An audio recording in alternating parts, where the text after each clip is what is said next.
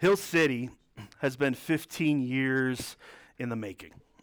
15 years plus ago, I knew I was supposed to plant a church, but I just didn't know what that looked like. One, it's terrifying, first off. But second, how is it going to be different? And in all reality, it took me 15 years to figure it out. It took me 15 years for God to do the work on my own heart, my own life. It took God 15 years to build the vision on what it is today as we try to be the place where hope lives. It all comes down to some lyrics that we sang. And this is the piece of the vision that kind of just grabbed a hold of my heart and said, we can do that. And it's from the Firm Foundation song. We sang this last night as a team, and this thing just kind of jumped out at me. And the words are this: I've still got joy in chaos. I've still got peace when it makes no sense. So I won't be going under. And I don't know about you, but walking with Jesus, this Christian life, doesn't often feel like that. Sure, we know we're supposed to have joy, right? We're Christians. That's what we're supposed to do. But it doesn't feel that way. It feels hard. It feels like I am sinking. Then the question becomes, well, what's wrong? Well, I think that's the answer we have for you today. And that's why Hill City's going to exist. Is that we believe that we have a way to get you to that place where you can genuinely have joy when it's all chaotic. That you can have peace when it's hard. Because the reality is, whether you know Jesus or don't know Jesus, life is hard. Right? The enemy's out there to kill, steal, and destroy you, and he's really good at it. He takes life, he destroys our dreams, he keeps us stuck in unforgiveness in these places that just wreak havoc on our lives.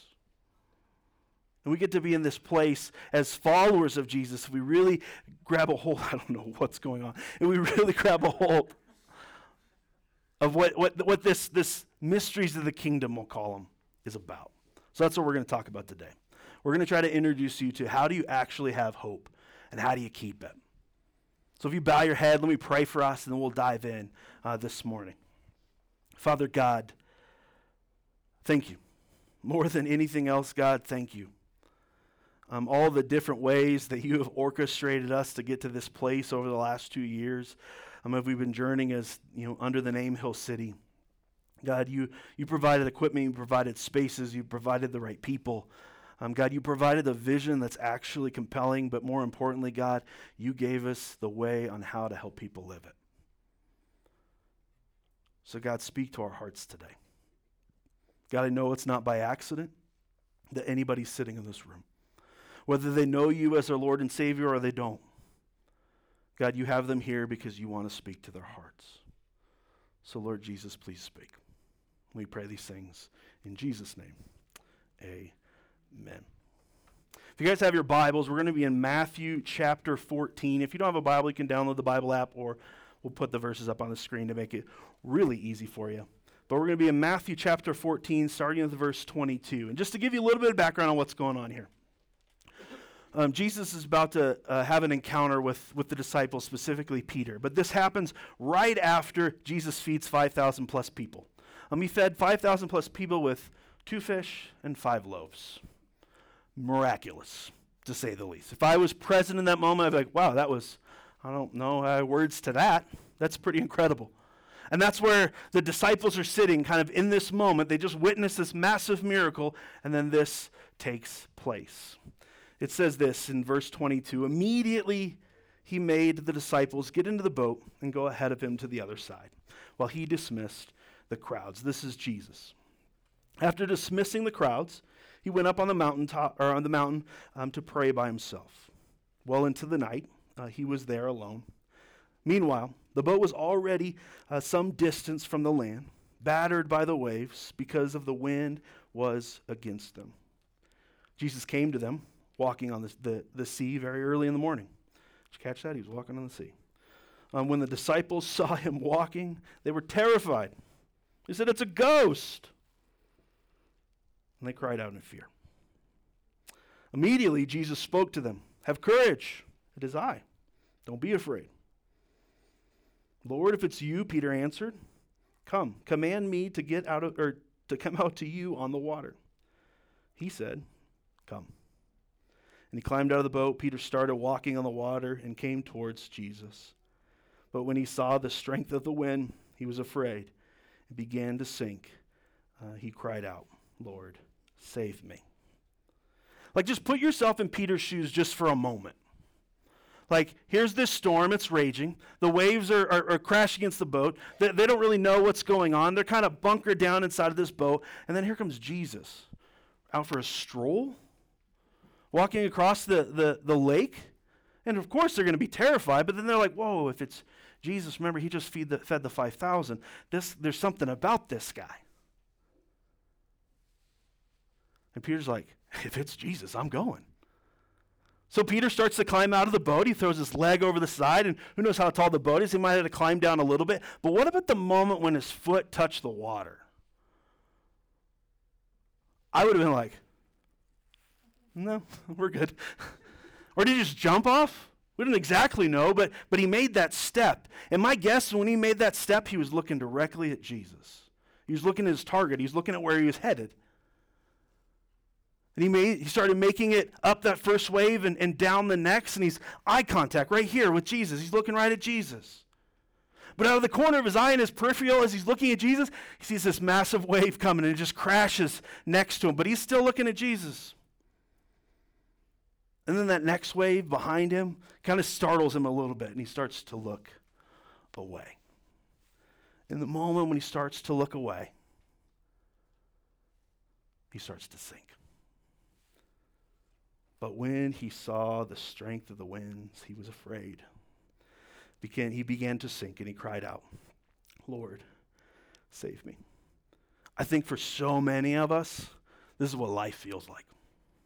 For so many of us, the waves are the circumstances that just drill us. It's like being in the ocean. If you're ever a kid in the ocean, you get those waves, but then there's like one right behind it, then it knocks you over, and then you're trying to get your breath back. That's how life feels oftentimes. But what do we do in those moments when it gets that hard? Because it's hard for all of us. Well, the key was right there. He was looking at Jesus. His eyes were locked in on Jesus. Because the reality is all of our lives are going to be emotionally, physically, they're going to be difficult.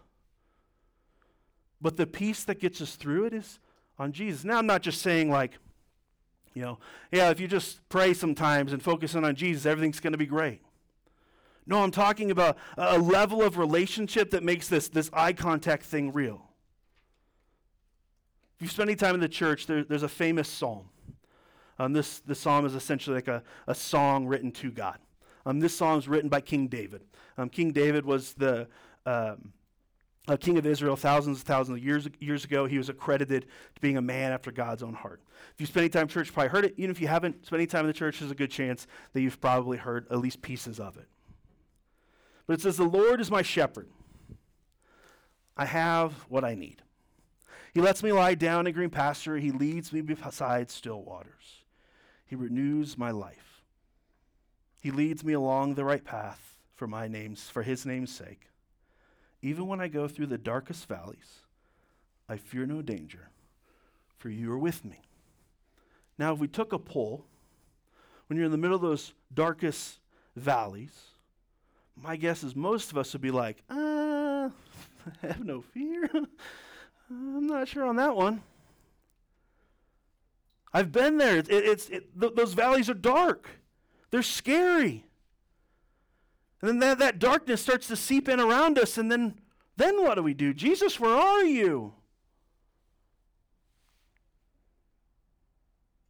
Verse 5. You prepare a table before me in the presence of my enemies. You anoint my head with oil, my cup overflows.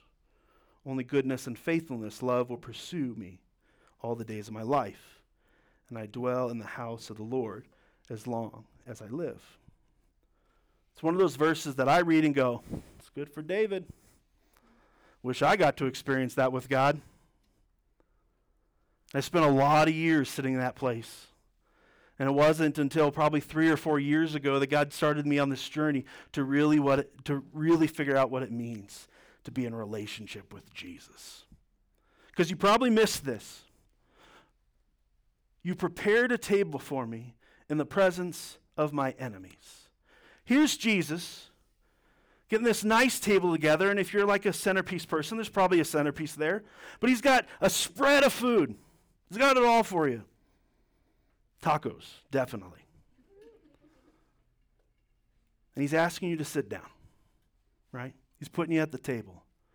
What he didn't do is he didn't set this table off in a sanctuary, often in a nice, lush field away from all your enemies. No, when those waves are crashing against you, when life's getting hard, when the bank account is low, when the job has been lost, when the loved one is gone, in the midst of that, he's cutting out a little hole and he's putting the table right there. He's not telling you life's going to get easy. He's not telling you that the circumstances of life aren't going to keep coming at you.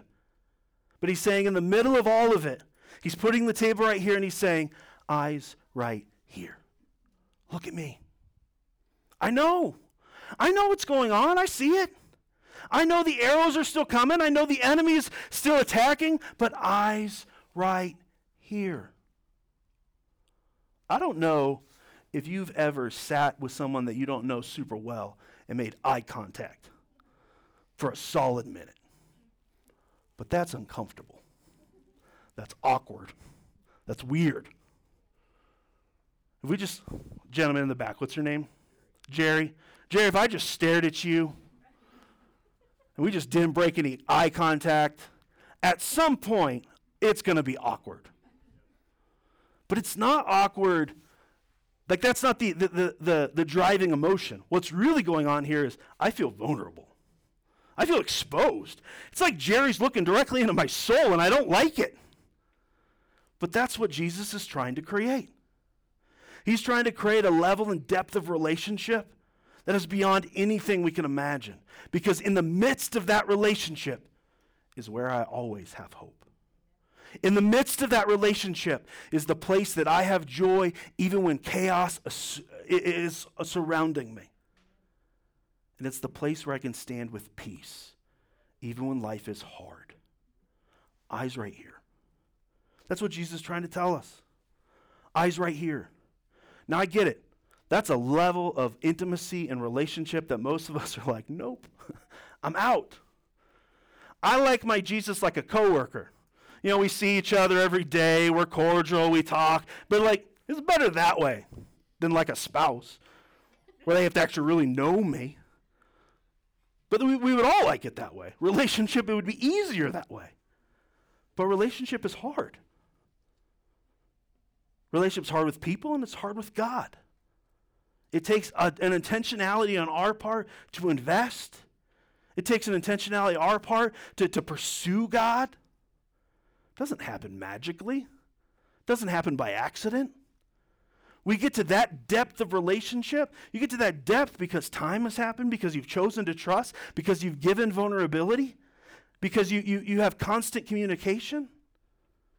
Right? That's where the depth of relation comes with. Whether it's with a person or with God, the same rules apply. Let's keep going in our original set of verses here, and then we'll bring it all together for you. Verse 30 again. But when he saw the strength of the wind, he was afraid. His eyes slipped away. He began to sink, and he cried out, "Lord, save me!" And Jesus said, "You've screwed up too many times. I'm not doing it this time. You remember that one thing you did? Yeah, no thanks." No. Immediately, Jesus reached out his hands. Immediately, he caught a hold of him and pulled him in. He said, Peter, what, you with little faith? It's me. I've got this. I've got you. And then they walk back to the boat together, which is still weird that they're walking on water this whole time. But the depth of relationship that God is trying to instill inside of us. And here's the thing. How do I know this is probably one of the most difficult things that you'll ever have to do? One, the enemy's trying to kill, steal, and destroy you. He knows that this is the secret sauce. He knows you want to have joy, you want to have peace, you want to have hope in all circumstances, regardless of how hard it gets. He knows that the source of that is in your relationship with Jesus. He knows that's the thing that's going to keep you standing strong. So he's going to do everything he can to keep you from him. And you know what? He's winning. How do I know he's winning? Because statistics tells us. Statistics tells us that 83% of this room don't read their Bible outside of church functions. Now, reading your Bible is one thing, but actually fostering a relationship in the process of reading your Bible is a whole other thing. So that number is going to drastically drop again. Because relationship is hard. Relationship takes us to be intentional. Relationship means I have to spend time. Relationship means I have to choose vulnerability. Relationship means I have to choose trust. And I know it's difficult. I've been there. I understand. But I'm telling you on the other side of it, there's very few things in life that shake me. You know, my dad just passed away 2 months ago. And man, does that suck. I don't think I would wish that on my worst of enemies to lose a loved one. And as easy as a moment like that in time could be, that just destroys you and says, screw God, I'm out. It's in those moments I get to dig in even deeper. I get to keep my eyes right here. And I get to focus in on what Jesus has for me. Circumstances aren't going to change. The thing that changes in the midst of the circumstances is you. And that only happens if we're actually fostering a relationship with God. That's the only part he asks of us. If you're a follower of Jesus, meaning you've recognized that that Jesus was God. He lived a perfect life. He took your sins on himself and died in your place. Yes, for the forgiveness of sin. But it's more than that. It was to restore relationship. It was to get you back to this. That's why Jesus went to the cross. And if you have that peace, we start to foster relationship with Jesus. We start to dig into the hard things about life with him, and we start to walk with him. We start to choose to spend time with him. That when I read and I pray, it isn't just a task that I'm completing, it's a relationship I'm trying to foster. That's all he asks of us. Just foster the relationship. That's all you have to do. He's not saying, hey, those 50,000 sins that you commit on a regular basis, they're still there. We get it. He's not saying in that moment, I'm going to forget it all, but he is saying, I just need you to foster a relationship with me and let me lead that process. Here's a fancy word. We call it sanctification, the process of becoming more holy like God. Sanctification isn't our job. Conquering sin in your life, actually, not your job. Jesus was clear. He said, without him, you have no power over sin. So why are you trying to do it on your own? And this is where so many Christians get stuck. Because they're going, I'm supposed to be a good Christian. I have to stop doing this, and I have to start doing that. And then it gets exhausting and tiring. That's not what Jesus designed. He said his yoke is easy and his burden is light. But when I'm walking with Jesus, and he's like, hey, remember when you talked to so-and-so? Probably want to go back and apologize for that one. Or he's like, hey, you keep doing this one thing over and over again. You go from 1 to 100 in your anger, and let's talk about that. Why do you think that is? Hey, you remember that one time with your dad, right?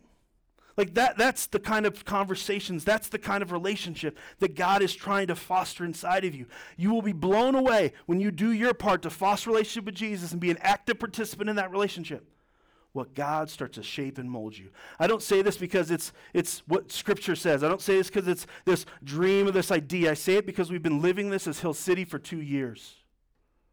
And we've seen it over and over and over again.